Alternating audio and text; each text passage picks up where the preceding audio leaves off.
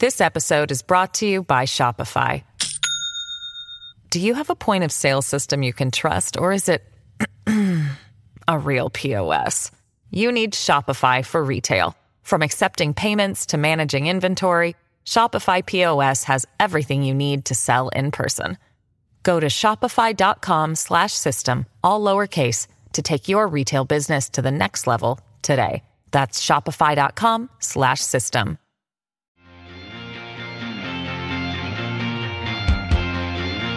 Hello and welcome to Useful Idiots. I'm one of your hosts, Katie Halper. And I'm other host, Aaron Mate. How are you, Katie? Good, you? I'm good. That's the second week, the second time in a row. I'm just trying to, I'm speaking, I'm trying to ask you how you're doing, but you're such a good friend that you can't wait to ask me how I'm doing. I know. I'm so concerned with your own well-being. It's true. Yeah. What can we say? Yeah. Are you worried about me or something? Is there something? Yeah. No more than usual. Yeah. Should we tell people that we're going to be starting at 12:30 on Oh, this is a big announcement. This is a huge announcement. So my God. So for people who listen to our Monday morning show, which is when we go over the Sunday morning news shows that we watch that you don't have to, this Monday, as well as a couple more Mondays, but we'll tell you later about those. But this Monday, we're going to do, instead of a Monday morning, it's going to be called Monday Midday. How about that? A Midday Monday. And we're going to be going over the news stories at 12:30 instead of our usual time at 10 a.m. And then the call-in will be at 1:30 instead of our usual time at 11. But then the next week, it'll be back to normal. So don't freak out too much. Wow. Yeah. Big announcement. Huge announcement. So we're moving the time up by what, 2 hours, 2.5 hours? 2.5 hours this Monday, yeah. Wow. I'm going to be guest hosting at the Hill, which I've done in the past, but I'm doing it again, yeah. Very cool. Yeah. Very cool. Well, we look forward to that. I mean, that's a big Monday. Katie Halper hosts the Hill in the morning. Yeah. You come back for more at 12:30 for midday Monday morning. Yeah. All right. Well, should we get to it? Yeah, let's do it. All right. So for our 4 basic food groups, I have Democrats suck this week. And some exciting news. There's a new anti-imperialist in town, and his name is Joseph Biden, the president of the U.S. He was speaking at the UN General Assembly, and he talked about the principle which the U.S., he says, really respects, which is how countries cannot take others' territories by force. Let us speak plainly. A permanent member of the United Nations Security Council invaded its neighbor, attempted to erase a sovereign state from the map.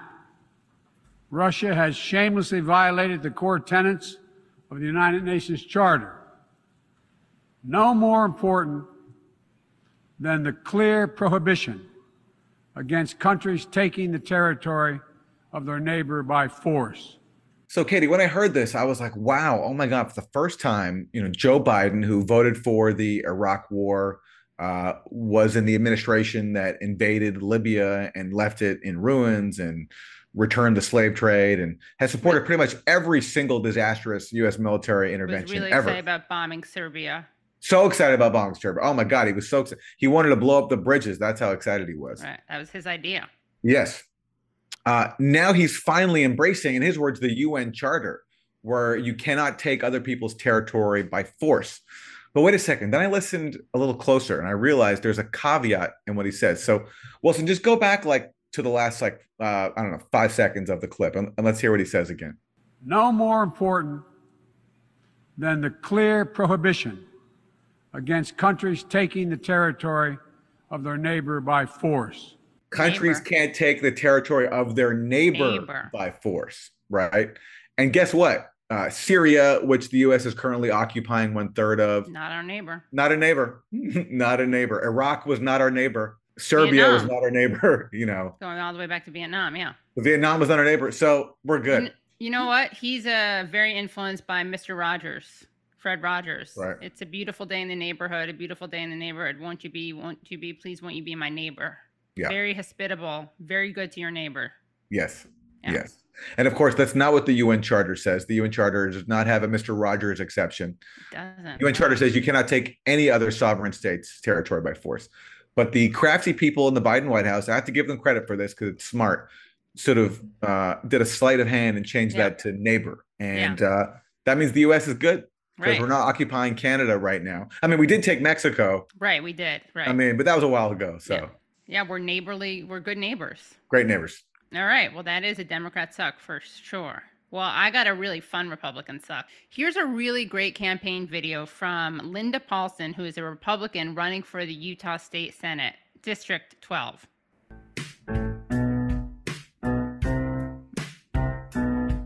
Hey, Utah District 12, listen up right here. There's a new name on the ballot for the Senate this year. My name is Linda Paulson, Republican and awesome. Love God and family and the Constitution. I tried to get another conservative to run. Nobody could do it, so I'm getting it done. I'm pro-religious freedom, pro-life, pro-police, the right to bear arms and the right to free speech. I want less government control and regulation, want to stop and expose all political corruption where there's integrity, morality, accountability. Government programs should lead to self-sufficiency and support traditional family as the fundamental unit of society. But in schools, they're pushing for new beliefs. And just to clarify, as a female adult, I know what a woman is.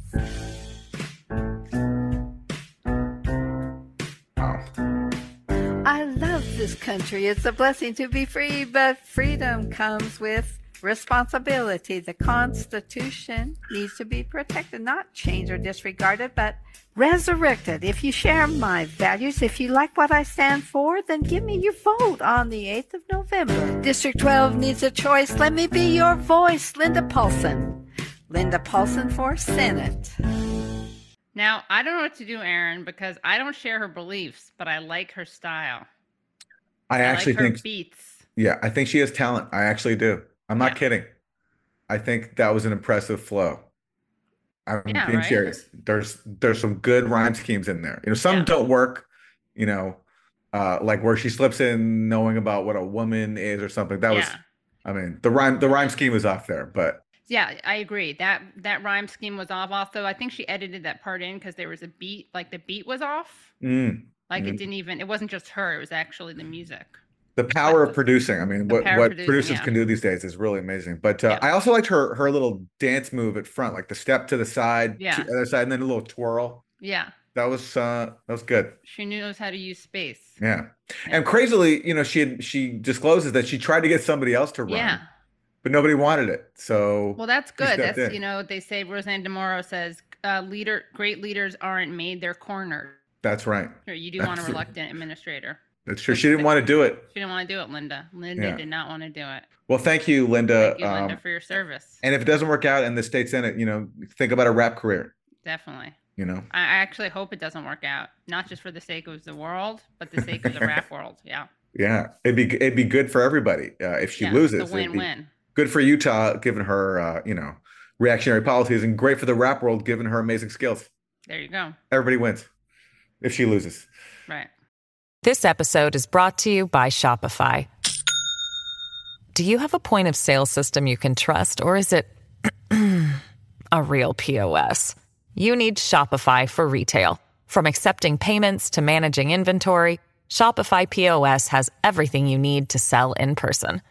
Go to shopify.com/system, all lowercase, to take your retail business to the next level today. That's shopify.com/system.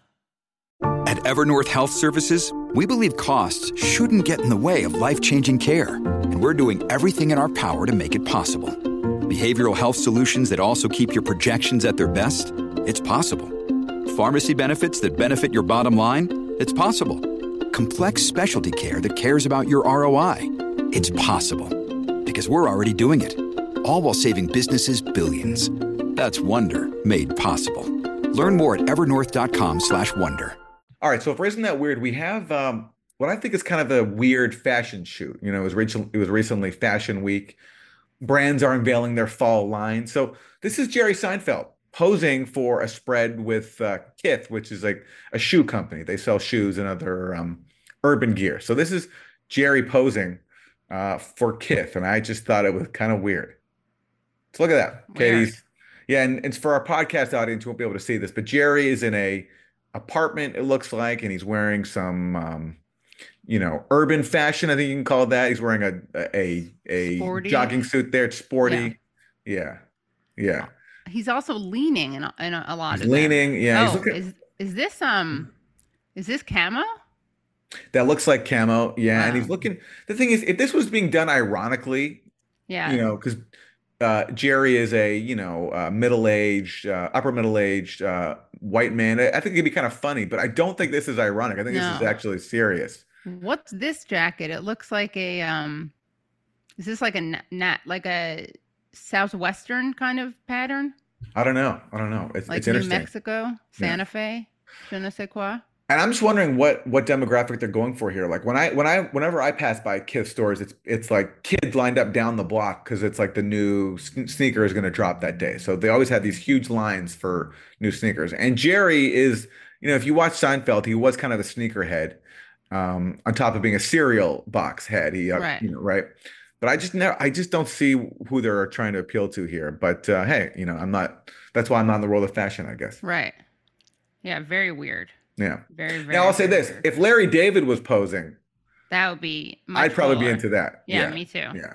Because he'd be so self-deprecating. Yeah, he wouldn't be doing it seriously, obviously. Right. You know. Yeah. But Jerry, That's another example of Larry being far superior to Jerry. I mean, yeah, I'm very sympathetic to that view. Absolutely. Yeah. All right. Well, isn't that terrible? We have a terrible story, but it's also a good teachable moment. So very proud to be presenting this for Useful Idiots. It's a PSA. Let's just go to the videotape. This to make sure I get it right because it's that strange, right?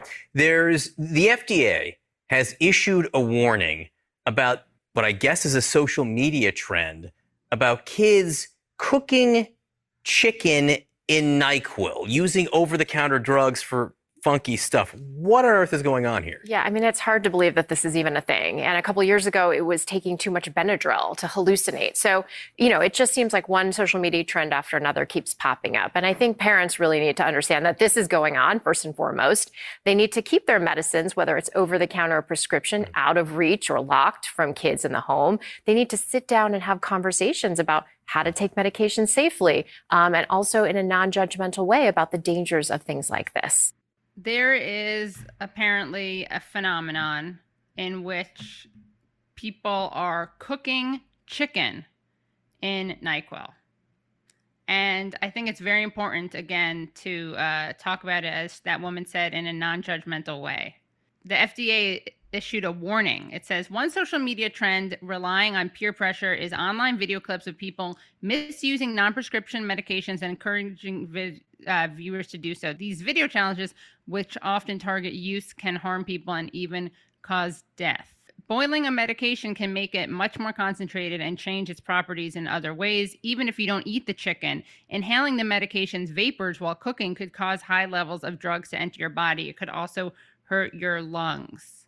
So, guys, I don't even want to get into how you would cook a chicken in medication, but just don't do it. Don't do it. Don't do it in NyQuil. Don't do it in DayQuil either. Don't think it's about that. You can't do it in either quill. Does the NyQuil, though, make the chicken more finger licking? Is there any finger licking benefit of NyQuil? That's my question. I don't know. I'm not endorsing it. I'm just wondering. No, but you're kind of leaving the door open. Well, I'm just wondering. I mean, You're why? just wondering? It's Katie, I'm on Aaron's side. It could be like a Sweet Baby Ray's kind of thing, kind of tack up the chicken. Well, guys, you're really undermining my PSA, but I guess you're heightening the terrible for isn't that terrible? Okay, but I have a question. Why would someone use NyQuil? Is it just for fun on a social media, or is there some kind of thing it does to the chicken? I don't know. Maybe it's because they want. Maybe if you're sick, it's a good way to, maybe people are mistakenly thinking that it's a good way to stay healthy because when you're sick, sometimes you don't have an appetite, but you still need to eat. So maybe that's what they're thinking. Right. Just throwing it out there. I'm just spitballing here. Or it's just some crazy social media thing where it's just people wanted to issue a challenge, a dare, and people like dares, Oh yeah, that's what it is. Yeah. So I don't even know how you do it, but you should not be doing it. And just don't boil chicken in any medication ever. Yeah. And to our vegan friends, we should say no tofurkeys in medication. Exactly. No tofurkeys with NyQuil. Nope. Sorry. Sorry, vegans. Sorry, vegans. You don't get to play either. Exactly. You aren't exempt from this one. Or you're welcome, vegans, because we're speaking to you and we're including you in our PSA. So that's pretty terrible. That's terrible. It must taste terrible. It does. Now I'm hungry, though, I have to admit. This episode is brought to you by La Quinta by Wyndham. Your work can take you all over the place, like Texas. You've never been, but it's going to be great because you're staying at La Quinta by Wyndham. Their free Bright Side breakfast will give you energy for the day ahead. And after, you can unwind using their free high-speed Wi-Fi. Tonight, La Quinta. Tomorrow, you shine. Book your stay today at lq.com. Afford Anything talks about how to avoid common pitfalls, how to refine your mental models, and how to think about how to think. Paula, while certainly you can mess up on $1 million a year, it is far less likely than it is on $30,000 a year. Right. I would meet wonderful people that were struggling with a budget that was super tight. It was 100% you need to make more money. Make smarter choices and build a better life. Afford Anything, wherever you listen. We're really excited about today's guest. Benjamin Abelow is a researcher and writer who holds a BA in European History from the University of Pennsylvania and an MD from Yale University School of Medicine. He previously worked in Washington, D.C., lecturing, writing, and lobbying Congress about nuclear arms policy. And so Ben's a doctor. He's a medical doctor, but we're not talking about medicine today. He's going to give us his diagnosis of the Ukraine proxy war. So let's go to it, to Ben Abelow.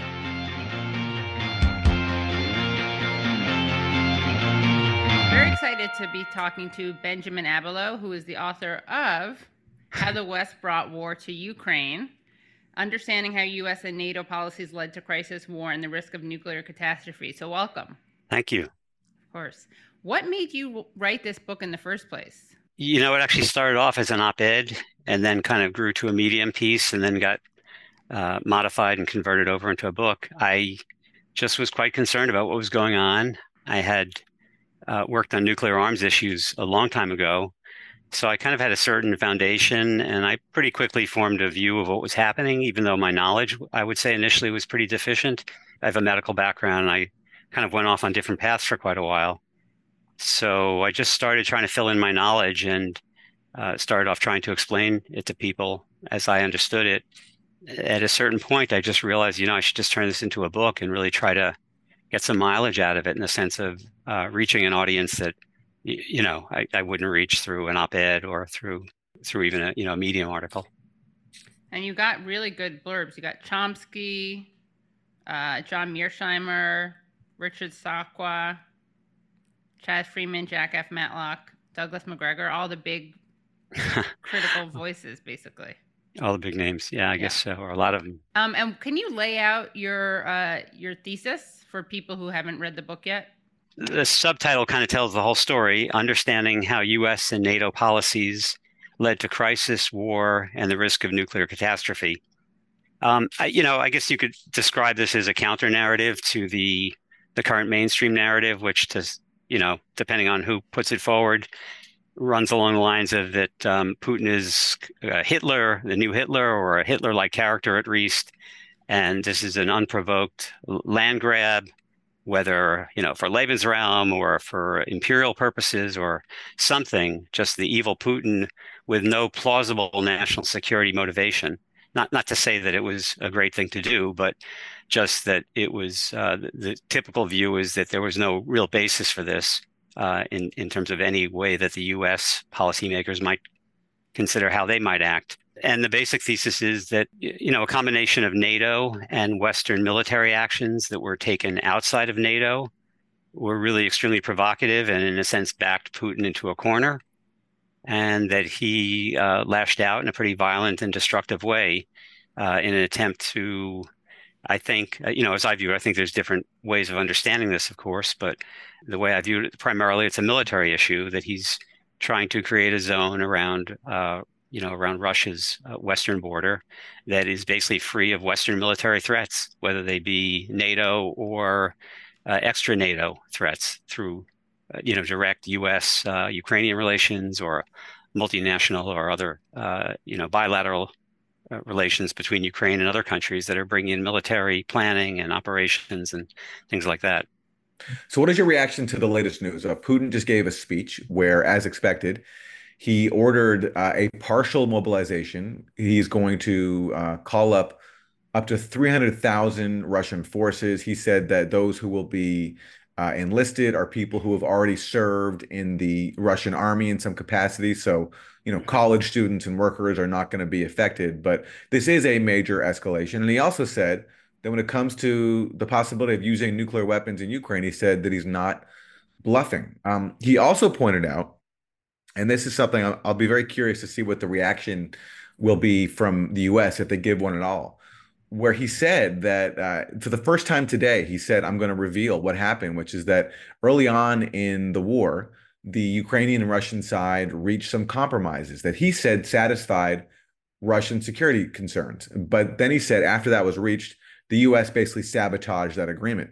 And that bolsters previous news that we've talked about on this show, where reports in the Ukrainian media, citing sources close to Zelensky, did say that, yes, there was a tentative agreement reached between Ukraine and Russia, but that Boris Johnson was dispatched to say that these talks cannot go forward and that the US and UK would not back up Ukraine with security guarantees if it made a peace deal with Russia. And recently, Fiona Hill, the former White House expert, also gave weight to that by saying in Foreign Affairs that US officials knew that there was an agreement reached, or the broad outlines of an agreement reached between Ukraine and Russia. What Fiona Hill left out is what was previously reported in the Ukrainian media. With Boris Johnson, With Boris Johnson, yeah. Yeah, there was an article in Ukrainian Pravda back in, was it April? I forget, that basically said that there were two reasons why Ukraine had not reached a peace agreement with Russia. And one was that Zelensky was about to, or very close to it. And then Boris Johnson basically showed up in Kiev and told Zelensky that you may be ready to make peace, but we're not. And the second reason had to do was stated that the massacre, or the alleged massacre, whatever one makes of this, the killings of civilians in Bucha, and that those two factors were why there was no agreement. And then, as Aaron said, there was an article recently in Foreign Affairs by Fiona Hill and someone else, Sten, I think. I actually just got that in my inbox today. I put that on order, but it was slow to get it.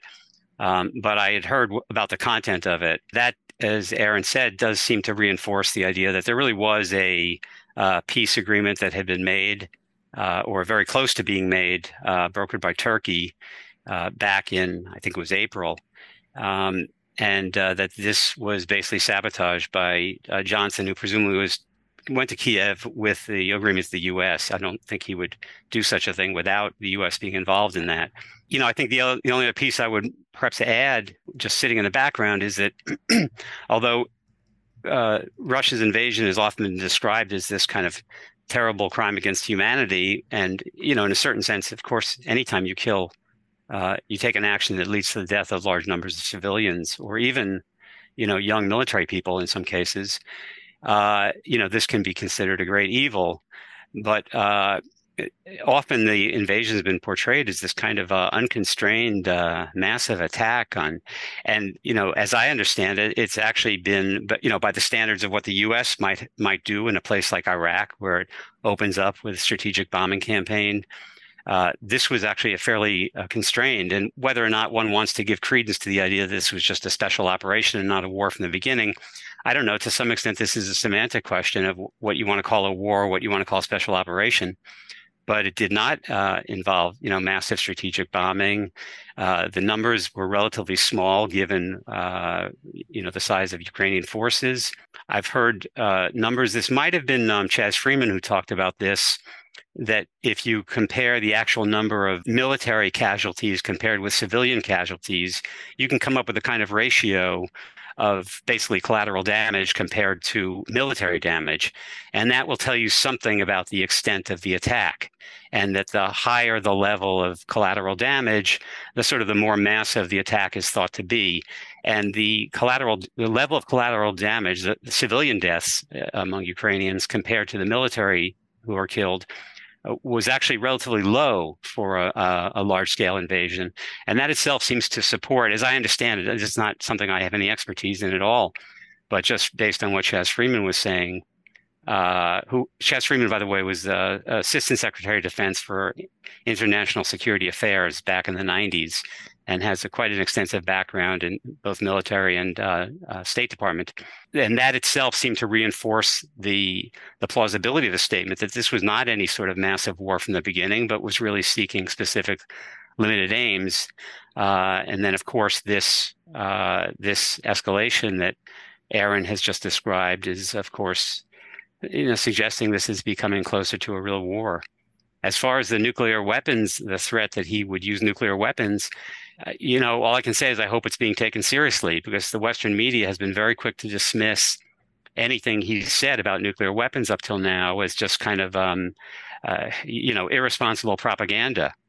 But, when you're dealing with two superpowers right on the border of Russia, whether one wants to consider Russia a superpower or not, when you're dealing with a U.S. superpower, which has been very involved, and it's questionable whether the U.S. can actually claim to not be a direct combatant, anything can happen. There's great risks of things escalating. So, my hope is that first of all, if he said it, I don't dismiss it as a possibility if things go a certain direction. And I hope it's taken seriously, because it's something that really needs to be factored in. Now, Ben, what you just said about the civilian casualties in Ukraine being relatively low, some people are going to be offended by that. They'll take umbrage with that. So I want to just show that you are not the only person making this analysis. It actually comes from U.S. officials. So it was actually revealed recently in the New York Times that U.S. officials are baffled by how Russia has waged this war. So let's see this quote. So this is from the Times. Some American officials express concern that the most dangerous moments are yet to come, even as Putin has avoided escalating the war in ways that have at times baffled Western officials. He has made only limited attempts to destroy critical infrastructure or to target Ukrainian government buildings. So that's a really rare admission right there that I think undermines a lot of the propaganda that's been used to justify the proxy war. Which is that Russia's been waging this genocidal campaign inside of Ukraine. Here is the U.S. Via the New York Times, the heart of establishment media, admitting that they're baffled by how Russia has actually avoided escalating the war, and that unlike, say, the U.S. in Iraq, as you said, Ben, they have not targeted infrastructure, which is the first thing that the U.S. would do when it goes in to invade a country like it did in Iraq. And the fact that coupling that with the sabotage of peace talks before shows that, yes, while Russia has criminal responsibility for this war, on the U.S. side, there's been everything done to continue to prolong it, even despite the awareness that it could get far worse, which I think it will. But let me ask you about some of the background that gets omitted. So the major grievance that we hear when it comes to Russia and Ukraine, the only one that's really we're allowed to talk about in mainstream debate over this issue, to the extent that there is debate, is NATO expansion. So we hear often that Russia's complained about NATO expansion, and that is a very big factor in the background to this war. But as you point out in your book, there's actually other factors beyond NATO expansion. So I'm wondering if you can expand on that.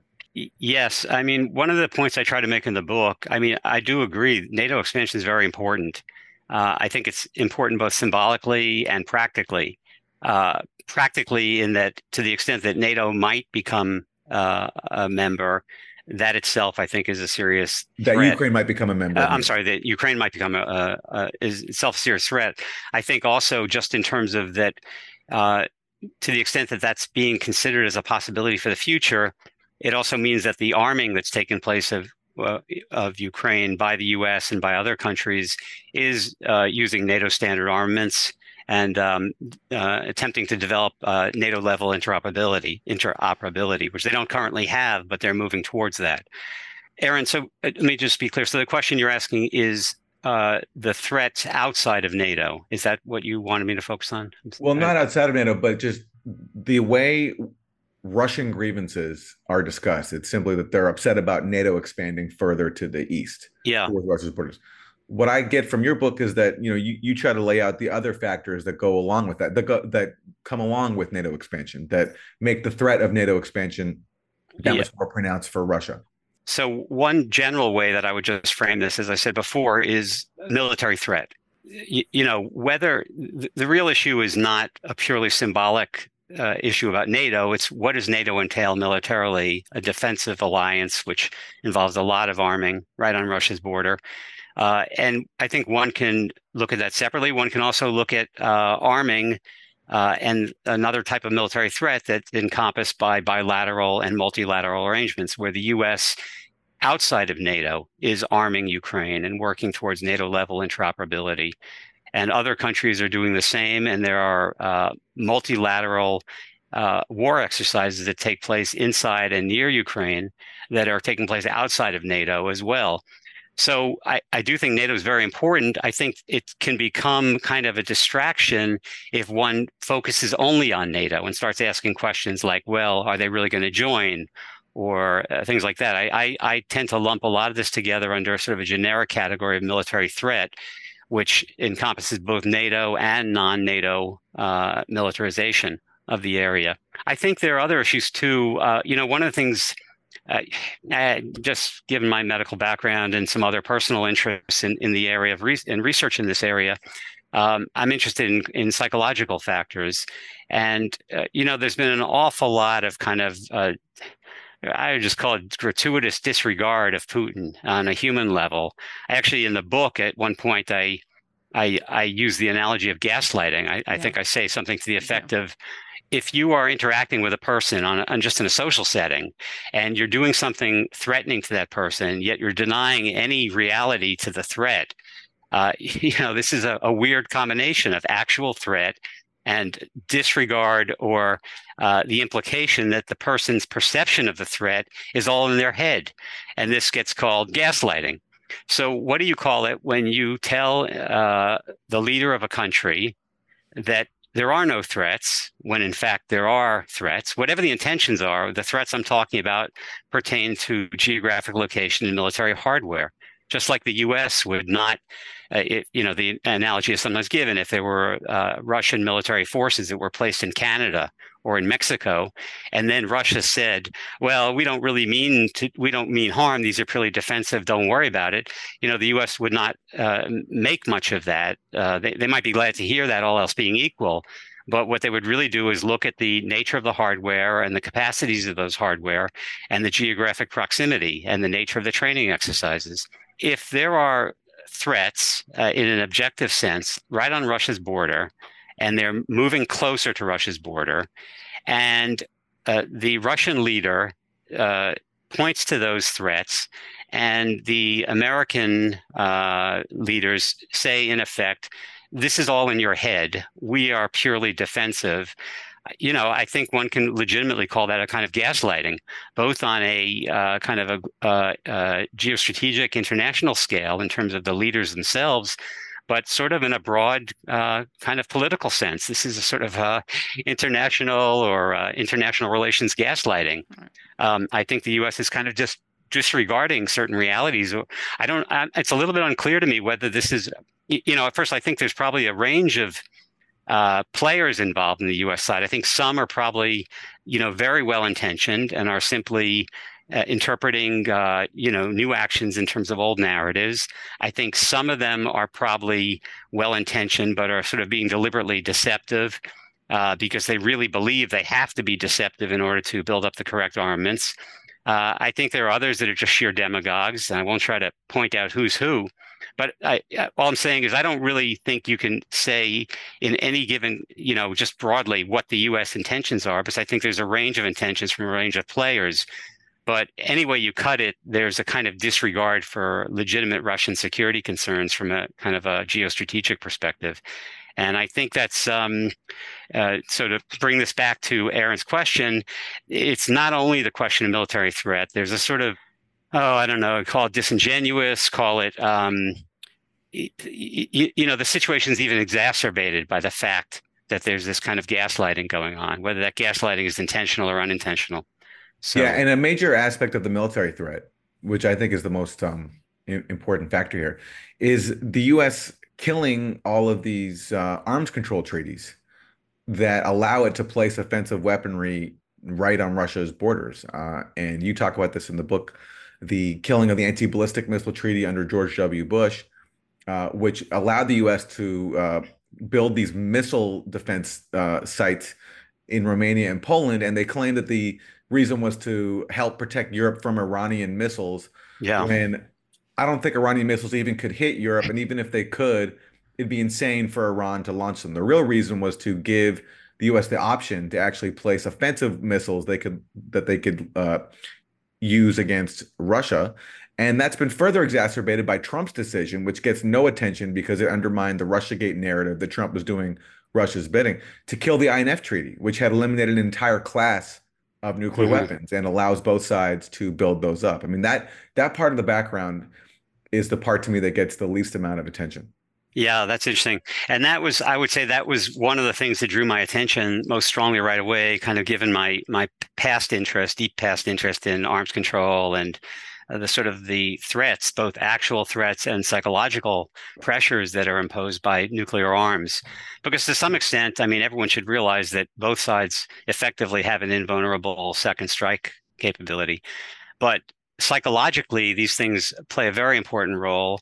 Although personally, I believe that both sides have effectively an invulnerable second strike capability after a first strike. You know, one of the points I make in the book is, and I quote some German people, German experts on this, to validate it, that, you know, there really are actual threats. I mean, if a massive first strike was launched, you know, there's questions about what would happen to command and control systems. So I think even though I believe that second strike would always be retained, I think a country that's trying to act prudently becomes concerned when weapons become closer or more highly targetable, more accurate. As you said, you know, first there's the abrogation of the ABM treaty. It was late 2000 or 2001, I think it was, by George Bush, and the particular ABM sites that were established, that have been established in Romania now, that are, I think it's still under construction in Poland. I don't think it's operational yet, although I'm not 100% sure. And then even the possibility that such sites might be established in Ukraine. These sites, each site has 24 launch tubes that are able to accommodate offensive nuclear weapons like Tomahawk cruise missiles. So these ABM sites, you know, aside from the concern that this could be used to try to mop up a Russian second strike response to a perceived American first strike, there's also the threat that the anti-ballistic missiles in those tubes could really be replaced with offensive weapons, especially in a crisis. And the U.S., of course, says these are not our intentions, but in a crisis, the more you're set up to be able to have an offensive threat close to Russian territory, the sort of more destabilizing it is. So I think this is very significant. And as you said, the abrogation of the intermediate range nuclear weapons treaty by Trump, I think that was in 2019. These are basically ground to ground or land to land missiles with a range between 500 and 5,000 kilometers. And those were pretty much banned. I'm forgetting what year that was. Was it 87? That treaty has now been abrogated pretty much unilaterally by the U.S. There were accusations by the U.S. that the Russians were cheating. There were Russian accusations that the U.S. was cheating. You know, the truth of it's very hard to sort out and also is very technical in nature. But the key point was that the U.S. was the party that really decided not to vigorously try to attempt to resolve the problems that they wanted out.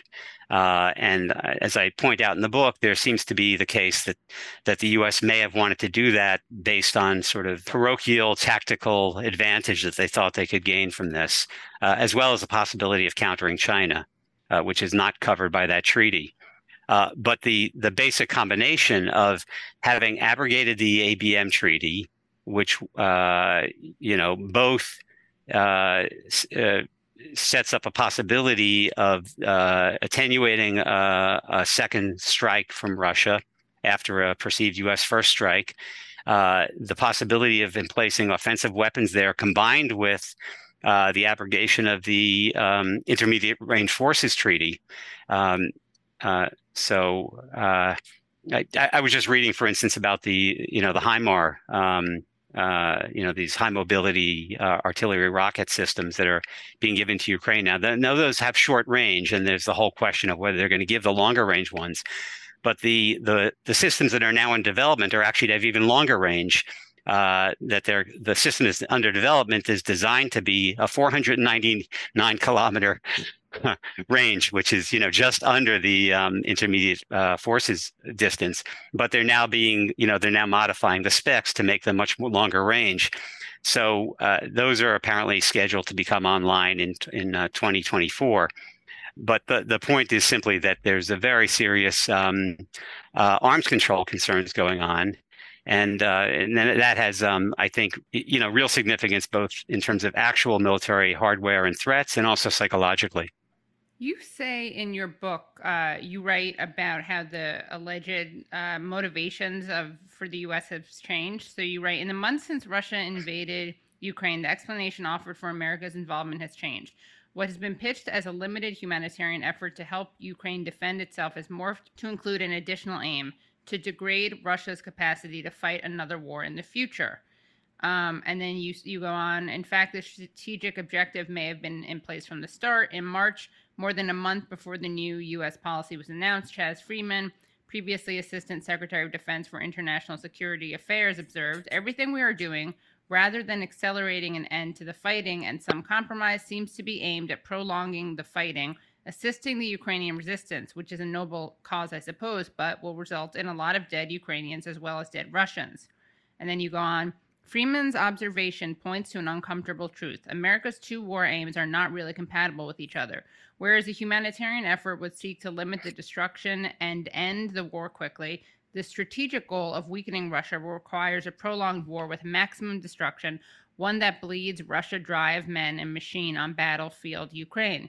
Freeman captures the contradiction in a darkly ironic quip, quote, "We will fight to the last Ukrainian for Ukrainian independence," end quote. So my question is to, I guess, play devil's advocate. What would you say to people who say that, well, weakening Russia is a humanitarian goal? Because if we degrade their military, they won't be able to, launch invasions such as these. Right. Yeah, it's a good question. There's a couple ways of looking at that. I think probably the most important is that the way one would degrade Russia's military is to keep an extended war going and to do what, as Chaz Freeman described, fight for Ukrainian independence to the last Ukrainian. Aaron's recent Substack article on this addresses this point really well. And it basically makes the point that, this strategy entails killing an awful lot of Ukrainians who wouldn't die otherwise. And quite literally, Aaron, I forget the name of the congressperson that you had that video clip of, who's basically, he almost literally talks about we want to get the Ukrainians to fight to the last Ukrainian, and takes this as a something very advantageous. But it's, we're talking about killing huge numbers of Ukrainians. Yeah, look, it's Lindsey Graham, and let's actually watch the clip. 4 months into this thing, I like the structural path we're on here. As long as we help Ukraine with the weapons they need and the economic support, they will fight to the last person. So Secretary Blinken, I didn't think there was an issue under the sun that would get 100 votes.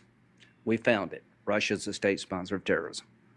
So there he says it. And what's interesting is, people like Chaz Freeman were saying critically that the U.S. policy is to fight to the last Ukrainian.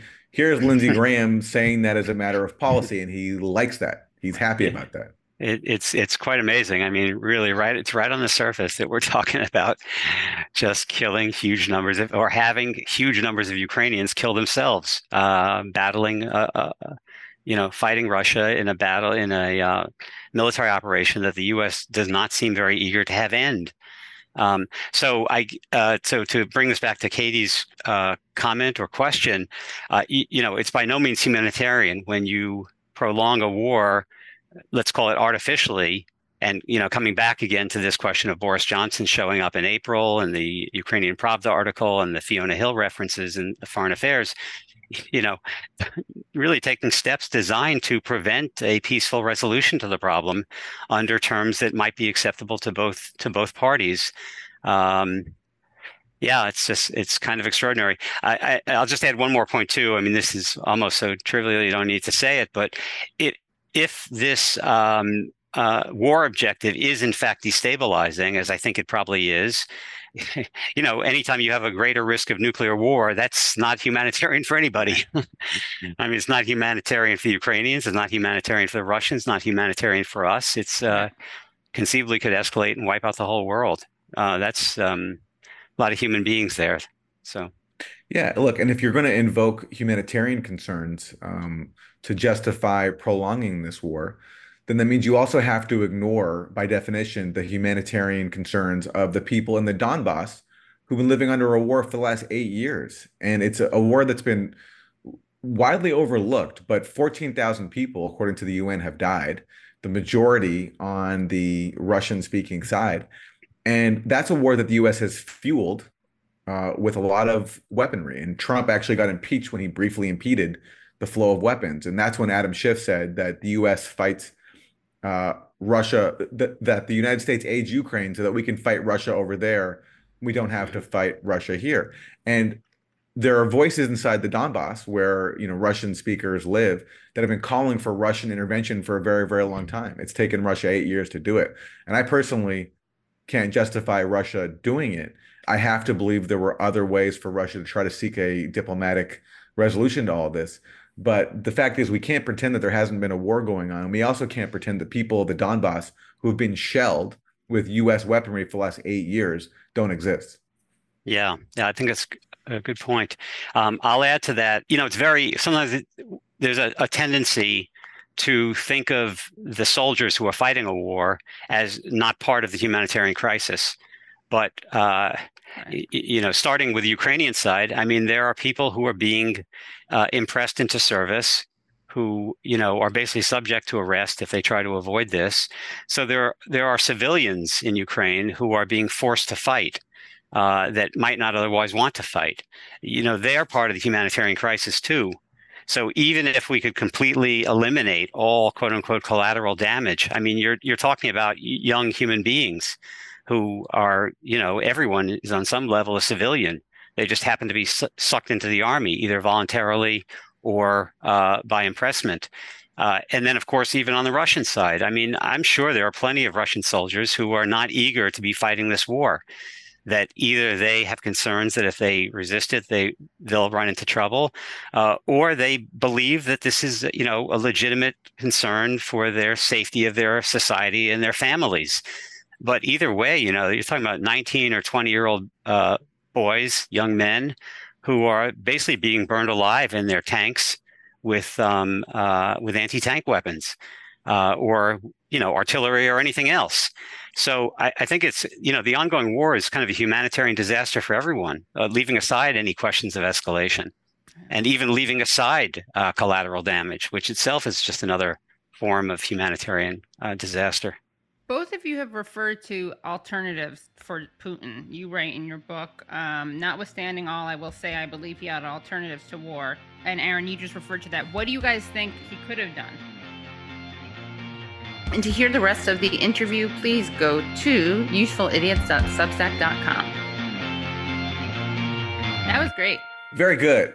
This is it's a very slim book, so it's easy reading and it's quick, and it gives you a lot of background on the war that gets ignored and suppressed in our mainstream media. So a good way to understand what's now a very dangerous situation.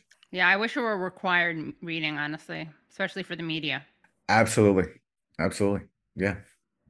All right. Well, so to support us and get more bonus content, go to usefulidiots.substack.com. And Katie will be back next week on Monday morning at a slightly different time. Yeah, 12:30. All right. See everybody then. Bye, everyone.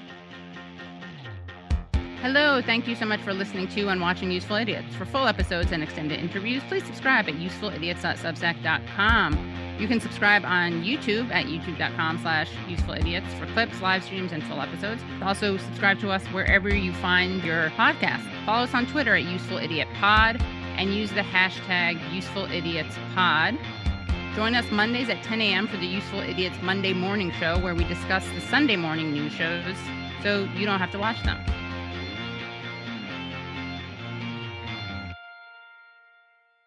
The Bigger Pockets portfolio of podcasts are worthy of your investment. We're having a real conversation as real estate investors. New episodes available every day. It's important to buy where it makes money and not necessarily where you want to travel to. Bigger Pockets, On the Market, Rookie Real Estate, or Money Podcast. The purpose of flipping is to create more cash so then you can reinvest into other types of properties. The Bigger Pockets Podcast on YouTube or wherever you listen.